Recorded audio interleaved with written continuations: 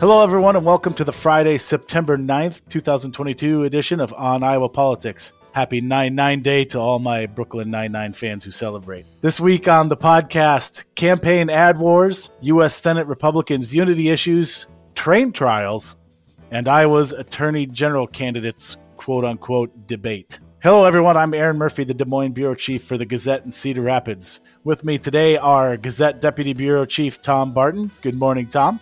Good morning. Lee Des Moines Bureau Chief Caleb McCullough. Good morning, Caleb. Good morning, Aaron. And I might point out that I just consecutively announced Iowa State and then Iowa football fans. Is that accurate, gentlemen? Yes. Of course, absolutely. No reason in particular that I point that out. Also here is Sarah Watson of the Quad City Times. Good morning, Sarah, and please identify your college football fandom. Hawkeyes. I'm an Iowa grad. All right. Jared McNedd of the Sioux City Journal is also here. Good morning, Jared. Where do your allegiances lie? Nowhere. I don't care about college football at all. It is inferior. Why would I watch an inferior product to pro football? There's no reason. Well, they're not on the same day. You can watch it. Yeah, so what? I'm going to spend my Saturday doing anything more enjoyable. Literally anything. Than watching college football. Oh, man, the kicker missed another field goal. Geez. Wow, this is exciting. Army's running the triple option again. Oh, man. So a couple weeks ago, I'm upset the Busch Light crowd, and now Jared's upsetting the college football crowd. We're gonna have they can send me all the emails they want. We're gonna have no listeners by the end of this month. All right. Well, and everybody who follows me on Twitter knows that I'm a Badger fan, so I don't have any dog in this fight this weekend either. So anyway, to the actual agenda. First up this week, they say all politics is local, and elected officials in the Quad Cities are being reminded of that as they are being lobbied by folks on both sides of a debate over a proposed merger between two railroad companies. The Federal Surface Transportation Board must ultimately decide whether to approve a proposed merger between Canadian Pacific and Kansas City Southern. In Quad Cities, residents are asking their elected officials to pick a side. Speaking of which, Sarah, let's back up real quick. What exactly are the two sides to this debate? What are the pros and cons that folks are espousing? And are any of those elected officials jumping into the fray? Yeah, so I guess, most people in the Quad Cities aren't exactly excited about more train traffic running through the Quad Cities. Essentially, Canadian Pacific and Kansas City Southern are two North American rail companies that want to merge to form a single line rail system connecting Mexico, the United States, and Canada. And they expect that to attract a large amount of freight traffic from trucks and will increase the amount of trains running through the Iowa Quad Cities running through the riverfront from 8 trains a day to about 22 trains a day by 2025. And so a lot of Davenport's economic activity revolves around the riverfront. And so we're very concerned about the economic impacts, the impacts to residents along the riverfront. And so Canadian Pacific and Kansas City Southern need to go through the Surface Transportation Board, which is a federal board, to get approval for this merger. And in an effort to kind of mitigate some concerns, they started negotiations with several river towns. So Davenport, Bettendorf, and Muscatine and LeClaire all negotiated with Canadian Pacific and came away with millions of dollars to be paid to them by Canadian Pacific in order to build quiet zones so trains don't have to blow their horns, and in exchange for not commenting on the merger, not commenting negatively, is really the goal there. So several residents, though, who live along the riverfront, who are residents of smaller cities that maybe didn't get agreements in the millions or get offered in the millions, are really looking to our U.S. senators and their local officials to put together some kind of campaign to try to lobby the Surface Transportation Board to oppose this merger and keep the riverfront life at least have fewer trains than 22 a day. And their main concerns are that there is a greater chance of derailments, greater chance of blocked access from the riverfront, and that maybe there'd be fewer events or things downtown that people would want to go to the riverfront for. And obviously, there are also residences and things. And so the Quad Cities would really bear the brunt of this merger. And the cities, with the power of the railroads, I don't think any of the cities are for the merger necessarily, but they do see the power of the railroads and think that, the risk of opposing the merger, of not taking money from Canadian Pacific and saying essentially, okay, if the merger goes through, we have a backup plan. We have this money from Canadian Pacific to build an overpass so that people can get over the riverfront and still access it. And if we don't take the money, if we do oppose the merger, we could possibly end up with nothing and no money to make any kind of improvements. So those are kind of the sides of everything. And so some residents, particularly of Princeton, of Comanche, of the city of Washington, Iowa, also is going to see a big increase in trains. Rebuffed some offers from Canadian Pacific in the hundreds of thousands of range, and really are trying to lobby the Surface Transportation Board to not approve this merger to come through. But so at least some residents of the Quad Cities we're wishing that maybe some of the city officials would further stand up to the merger and try to use their resources to prevent this from happening. So far, I've reached out to our senators and representatives, and so far they are monitoring the deal. And obviously, they don't have a vote on it; it's the Surface Transportation Board's decision. But a few representatives and senators federal U.S. representatives and senators in Illinois have joined with residents in opposing the merger. So Senator Dick Durbin and a couple of Congress people. Yeah, that's a good clarification there, that they don't have a vote. They're just being asked to kind of advocate on behalf of these people who don't want that Correct. to happen, right? Yeah. Correct. More broadly, I would just note that, as that's happening, we could see a railroad workers strike as early as next Friday, because one of the things at issue there is that rail union folks have a problem with that prospective raises they would get over the next 5 years in a new contract are being offset by healthcare cost increases. And then there's been disputes about sick leave policy too. So there's kind of a discordance between merger talk in the industry. At the same time, there's this inability to close on these kinds of labor negotiations. So a lot happening with the railroads around here.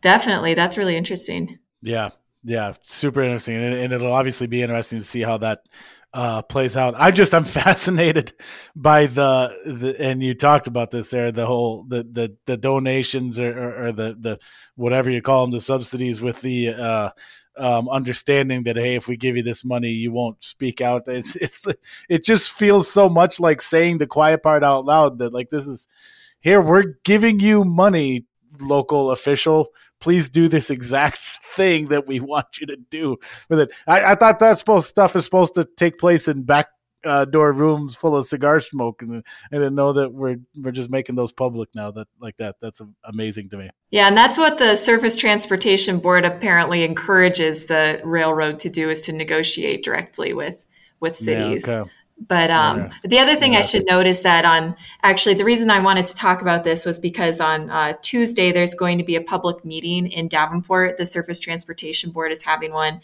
6 p.m. on September 13th, and they're having only about 5 or 6 public meetings nationwide. And so Davenport is one of those locations. There you go. Very interesting. So we'll know what happened at that one and maybe talk about that next week. All right. We jump the tracks now. See what I did there, and move on to our next topic, which is about a little bit of infighting among U.S. Senate Republicans, maybe.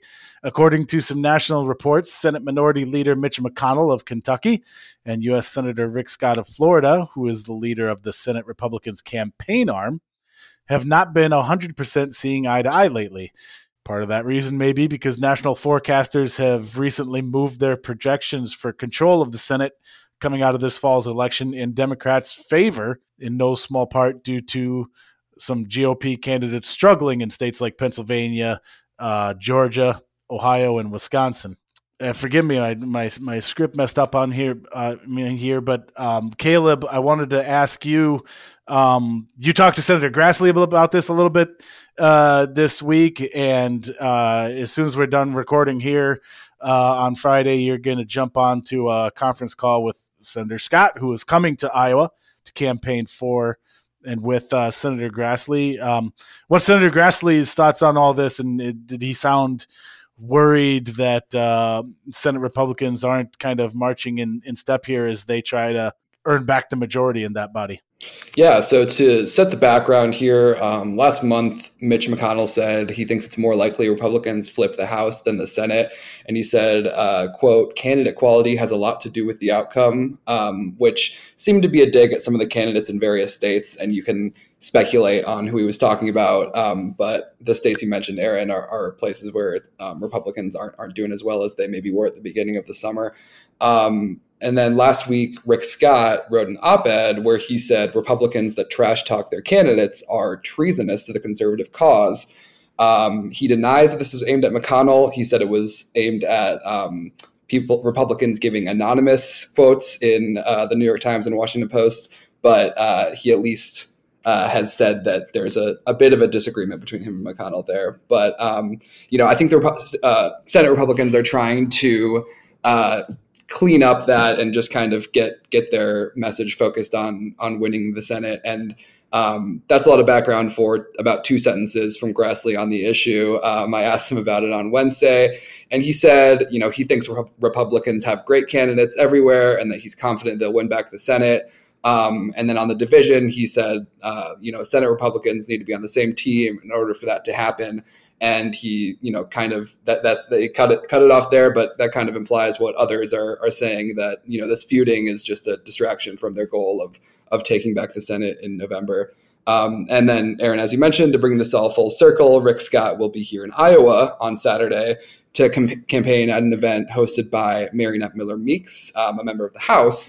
But Chuck Grassley will be there, and he, of course, faces Democratic challenger Mike Franken.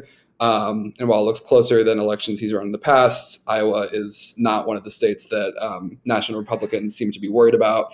And Rick Scott's NRSC isn't really dumping money into it like in states like Pennsylvania and Wisconsin. So that's kind of the lay of the land there, and what Chuck Grassley had to say about their goals to bring back or to win back the Senate for Republicans. Yeah. So it sounds like, and much to Senator Scott's delight, I'm sure Senator Grassley gave the company line. They preaching the unity, and it's not a big deal, and we'll be fine, and let's all march and step together here. Yeah, he wasn't too revealing about whether he saw this as a big issue or whether he agreed with Mitch McConnell. I mean, he said he didn't. He said he thinks that they have great candidates, but yeah, it was pretty standard line there. Yeah. All right. It'll be interesting if Senator Scott has anything interesting to say while he's around. Staying with that Senate campaign, but turning now to your preferred viewing screen, Grassley has been on the offensive in his recent campaign ads, which have presented criticisms of Democratic challenger Mike Franken's campaign trail comments on small rural Iowa communities and about his time in the U.S. Navy. I'm not going to delve deep into the comments because that would require so much background context. We'd need a second episode here, but our team has reported on those ads, so check out those stories for all that info on what Mike Franken has said on the campaign and why Chuck Grassley's going after it. Meantime, Jared, let me ask you, the content of them aside, these are some awfully pointed criticisms offered by Senator Grassley, always trying to read in between the lines and read the tea leaves here. Do we interpret this as a sign that the Grassley campaign believes it is in a truly competitive election campaign, or is this simply the senator doing his due campaign diligence, regardless of whether he feels like he's 5 or 50 points ahead? I think maybe Senator Grassley had rum raisin when he last made an ice cream run, and so he's feeling a little bit more feisty. I think it could be a melding of those two things you mentioned, Aaron, that Grassley and the campaign both, they're doing their due diligence, because this, for now, doesn't quite have the feel of a total walkover for them. So, you have to dot every I and cross every T. The odds obviously do still seem to be in their favor, but, Franken is trying to make it as competitive as possible, and they don't want to have any slip-ups where they don't really need to have slip-ups. And it's an easy thing to make hay out of too, especially in a 30-second spot where the full clips have been majorly trimmed. But yeah, the kernel of what Franken is getting at, about the degradation of a lot of small towns in Iowa and elsewhere over decades, that's not something he alone has said. Trump had talking points about small towns that weren't too dissimilar. He talked about NAFTA destroying towns, and Grassley, along with a number of Democrats and Republicans, voted for NAFTA way back when.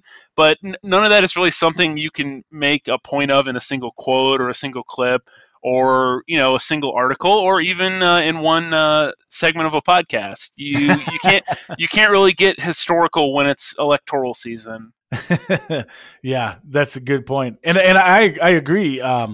That it is an issue, and I see what the Grassley campaign is trying to do, and maybe the mistake is Franken kind of singled out a community by referencing Senator Grassley's community versus speaking in more broad terms, where they might not have been able to cut that attack ad. Yeah, and that is definitely the thing, right? Is like the clear intent is like to make Franken look out of touch, which is very easy to do with a clip like that when you frame it in the context of a political ad. Yeah, I was just going to add that, the reason why we're seeing these attack lines from the Grassley campaign is because Democrats have repeatedly pointed to Franken's rural upbringing and his rural background and his military record and his military service, saying that on paper he's for lack of a better word, kind of the ideal candidate to go up against somebody like Chuck Grassley. And, I spoke to quite a few voters and supporters of Franken at some of his recent campaign events, including here in Cedar Rapids, and talked to voters who backed former or Democratic former Iowa Congresswoman Abby Finkenauer in her congressional campaigns, but ended up voting for Franken in the primary because they didn't see Finkenauer being able to. They said that they felt that that Abby Finkenauer fit her district, right, and was a good candidate for the congressional seat, but didn't necessarily know that didn't necessarily think that she was going to be a competitive statewide candidate who could attract rural voters and could attract some of maybe moderate Republicans and independents. Like Franken, who are drawn to, again, his military service and record and his rural background. So that's why we're seeing these attack ads.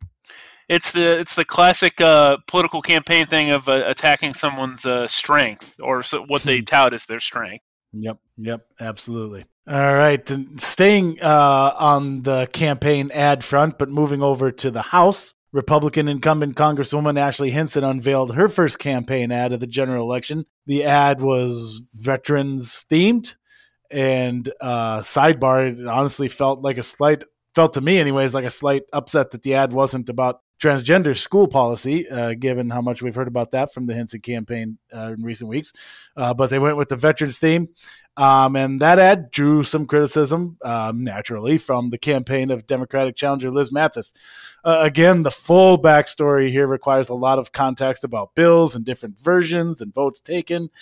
So, Tom, we won't make you go into all the excruciating details of that, but this ad did sort of set off a she said about support for veterans causes, didn't it? Yeah, that's right. So the ad that the Hinson campaign launched features a local veteran that Ashley Hinson's campaign said that she's partnered with in her efforts to expand mental health services for veterans. This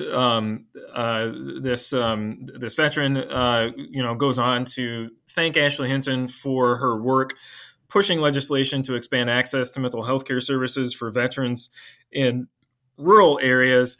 At first glance, the ad seemed, I guess, a little perplexing to me because the piece of legislation that is being touted in it is one that was sponsored by Iowa Democratic U.S. Representative Cindy Axne, but the was co-sponsored by Ashley Hinson and the rest of Iowa's congressional delegation. And the Hinson campaign is making the argument that she has worked across the aisle, that she's been willing to work with Democrats on bipartisan measures that supports veterans and tries to provide them more services, resources, especially for those veterans who are struggling with PTSD and mental health challenges. Democratic challenger Liz Mathis shot back in recent interviews with reporters and at recent campaign rally, criticizing Hinson about touting her support for veterans while noting the first-term Republican incumbent voted against a House bill that would have expanded healthcare benefits to veterans exposed to toxic burn pits and other hazardous substances during their military service. While Hinson did vote against the bill that originated in the House, she voted for the U.S. Senate version of the bill, which passed and became law. Democrats have also pointed out that Hinson voted against a House-passed bill that would automatically enroll eligible veterans in the VA healthcare system as they transition out of the military. The bill's backers, including some veteran service organizations, say that legislation would, easing the transition into the VA, would go a long way toward preventing veteran suicides. Hinson and other House Republicans have argued that the cost and impact of the changes have not been fully addressed, and that implementing it and adding thousands of new names to the VA medical system could strain operations. So those have been kind of the attacks and the criticisms from Liz Mathis and Democrats about the Hinson ad. Yeah, and then just to kind of tie an interesting bow on this, we just got notice earlier today that next week, Congresswoman Hinson will be touring a VA facility here in Iowa with U.S. VA, and I'm sorry, is it secretary or director, whatever the official title is? Secretary. Yes, thank you, Secretary. And forgive me again on the name. It's Dennis. Anybody? I was trying to get to the email quickly here. Dennis McDonough. I didn't want to get that wrong. That's right. So that's kind of interesting, right? We have the Republican Congresswoman joining the Democratic administration's VA secretary next week. So maybe off camera they'll talk about these bills and the Congresswoman's varied votes. All right. Finally, this week, just to put a little bow on things, I just came off the set of Iowa Press on Iowa PBS, where this weekend's guests were Iowa's Attorney General candidates, Democratic incumbent Tom Miller and Republican challenger Brenna Bird. It was not technically a debate. It was a normal Iowa Press show with just the guests at the table there with us. But it was, it kind of quote unquote a debate or a de facto debate. It's certainly as close as we'll probably get to one in the AG's race, certainly with a viewership of that size that program typically gets. I watched for my story this weekend. I thought I'd just offer a few quick thoughts. It was interesting. Brenna Bird talked about the things she's talked about on the campaign trail, wanting to be a firewall against the Joe Biden administration here at the state level and wanting to be able to sue the federal administration. And Tom Miller talking about wanting to continue his work on opioids and those settlements. and consumer protection issues for Iowans. But there were some interesting kind of discussions and back and forth and responses as we talked about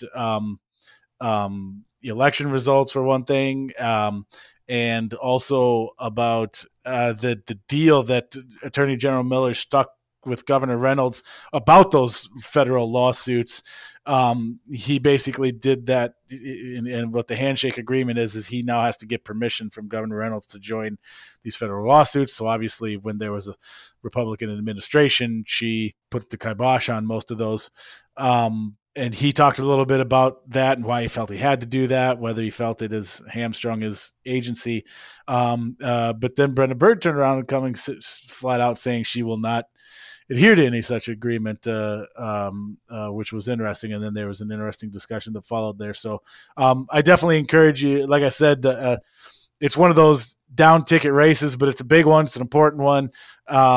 So I think there was a lot of good info in that Iowa Press show. So check it out if you get time this weekend, Friday night or Sunday at noon or anytime online. And then, like I said, I'll have a story later today that'll go up about it as well. And that's it for this edition of On Iowa Politics. Although before we sign all the way off, I feel like I should note, to circle all the way back to our intro, that Todd Dorman, who couldn't make it today, is a Hawkeye fan. So that makes it 3-1 on our roster. Sorry, Tom. But also, the way that Iowa game went last week, maybe 3-1 will be the final score of the Iowa State game. Oof. If you enjoyed the podcast, tell your friends and subscribe to us on any number of streaming audio services, including iTunes, Spotify, and Amazon. If you have any topics to suggest, you just want to reach out, send an email to podcasts@thegazette.com. And now that you've listened to the On Iowa Politics podcast, make sure you're also subscribed to the On Iowa Politics newsletter, where every morning in your inbox, you'll get all the latest politics and government coverage from our team. You can subscribe to that On Iowa Politics newsletter at the Gazette's website, thegazette.com. And lastly, don't forget the work of everyone you heard here today can be found on the pages and websites of the Quad City Times, Waterloo, Cedar Falls Courier, Sioux City Journal, Mason City, Globe Gazette, Muscatine Journal, Council Bluffs Daily Nonpareil, and the Cedar Rapids Gazette. Please give us all the clicks. Kelly Party Cooper will play us out this week. If you know an Iowa band or musician who should be featured on the show, please send us a sound file. For Tom, Caleb, Sarah, Jared, and our producer, Steven, I'm Aaron Murphy. Thank you for listening.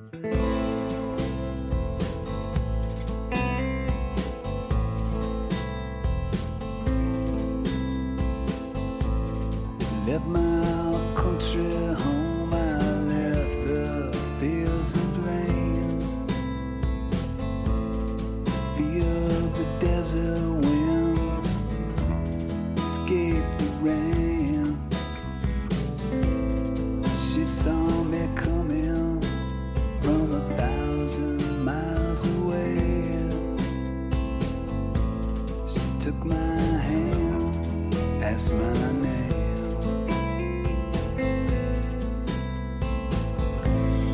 Led me to a house and fed me Spanish wine.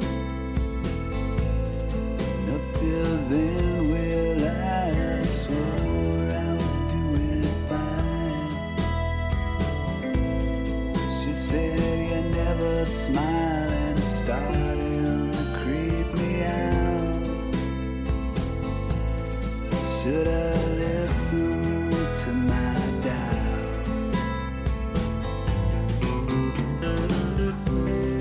Take that gun, make me swallow.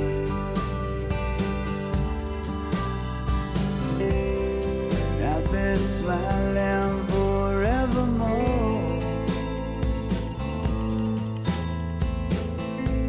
My head is spinning and my eyes can't find the door. Not in Iowa anymore.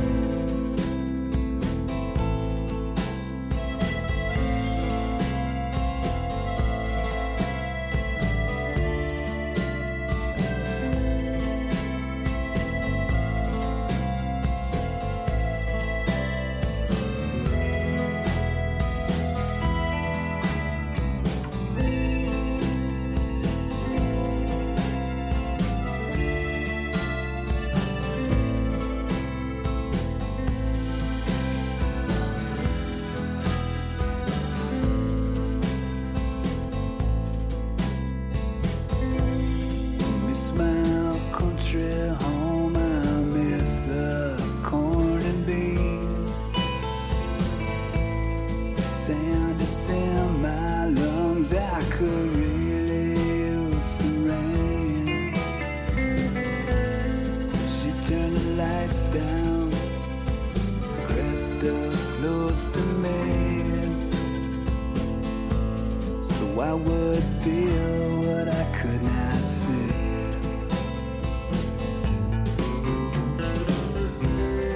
Take that gun, make me swallow.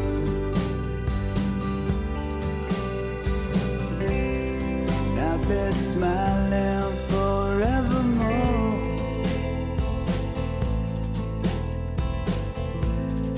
Hands are tied now and my feet won't touch the floor. Not in Iowa anymore. Not in Iowa anymore.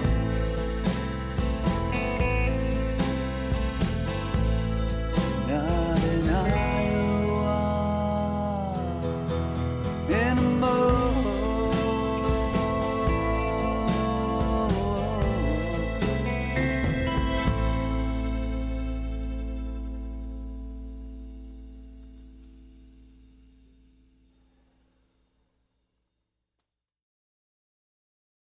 Get a daily update from the Gazette with our daily news podcast. Add it to your podcast player or your Alexa-friendly device to get a bite-sized local news update each day. Check it out at thegazette.com/podcasts.